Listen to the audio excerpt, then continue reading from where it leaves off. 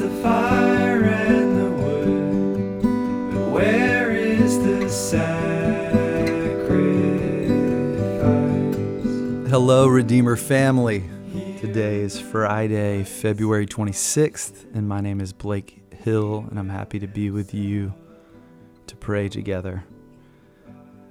Let's start with receiving a call from our Father, Son, and Spirit. And that call is, give thanks to the Lord, for he is good, for his steadfast love endures forever. Maybe say that with me. Give thanks to the Lord, for he is good, for his steadfast love endures forever. Glory be to the Father, and to the Son, and to the Holy Spirit, as it was in the beginning, is now, and ever shall be, world without end. Amen.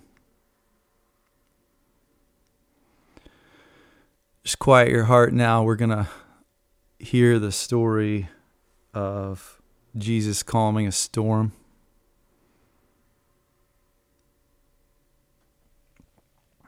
This is Mark 4:35 through 41.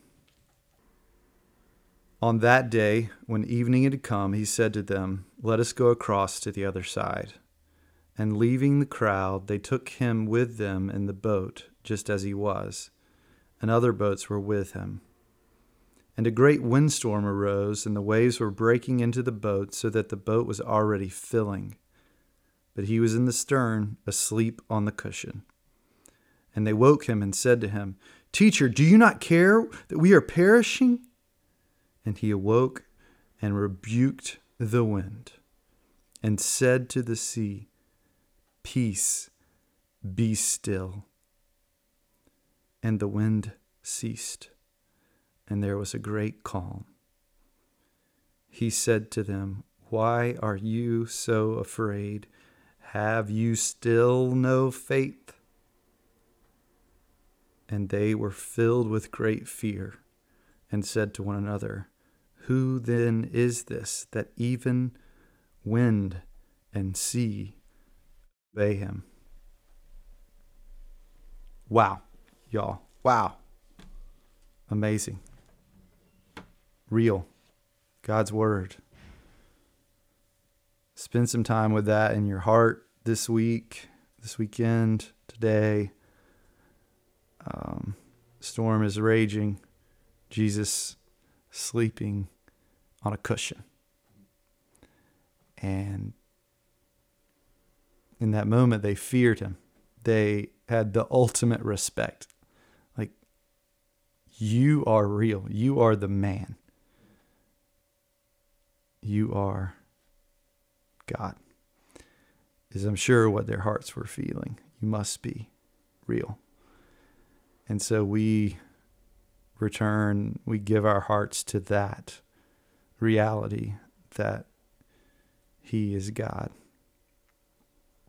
And we live amidst storms of our own life with that ultimate truth guiding us. Receive this prayer that is offered to us from a hymn by Henry Alford. By your birth, your cross and passion, by your tears of deep compassion, by your mighty intercession, Lord and Savior, help us. We know we need it, right? So there's some prompted prayer for us. If you're looking at the prayer guide as we're going through this, I want to share the 3 prompts with you: for the life of simplicity and freedom from the love of money, for the children and caregivers in the foster care system, for those who work as journalists. Those are all amazing things to pray. Today, we're going to focus our prayers on the first one. So let's pray together. God, in these corona times, we have in many ways been forced to simplify. Fewer scheduled events, fewer gatherings, fewer outside pressures maybe. But at the same time, we've all felt an increased pressure of maybe it's emotions, maybe it's fear of the future, pressuring us to cling to whatever control we can get our hands on, our hearts on, our bank accounts on.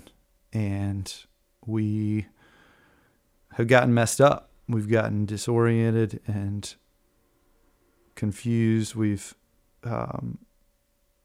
yearned after things that fail us. And even the whole challenge of keeping the economy going versus trying to flatten the curve back in March and April and so on. And we have had to decide about money. Where does our love for money fall in the pecking order? And God, we confess that we have gotten that wrong so often in our own lives, in the lives of our families, our communities, businesses, and our nation. And we beg for mercy in that, and we ask you to transform our hearts and minds to be like that of your Son, Jesus, who poured out and gave of everything that he has and everything that he is so that we could know you. And I pray that we can take that same posture in the lives of our friends and family and wherever you have us, God. In Jesus' name. Then let's pray the Lord's Prayer together to close. Our Father in heaven, hallowed be your name. Your kingdom come, your will be done on earth as it is in heaven. Give us this daily bread, and forgive us our debts as we also have forgiven our debtors. And lead us not into temptation, but deliver us from evil. For thine is the kingdom, and the power, and the glory forever and ever. Amen. Go in peace, and then there will be another podcast tomorrow. Catch you then. Here is the stone from the tomb. Where does Thank you so much for spending this time with us as we learn from Jesus how to pray together. For more information about Redeemer Presbyterian Church, please visit us at redeemerws.org.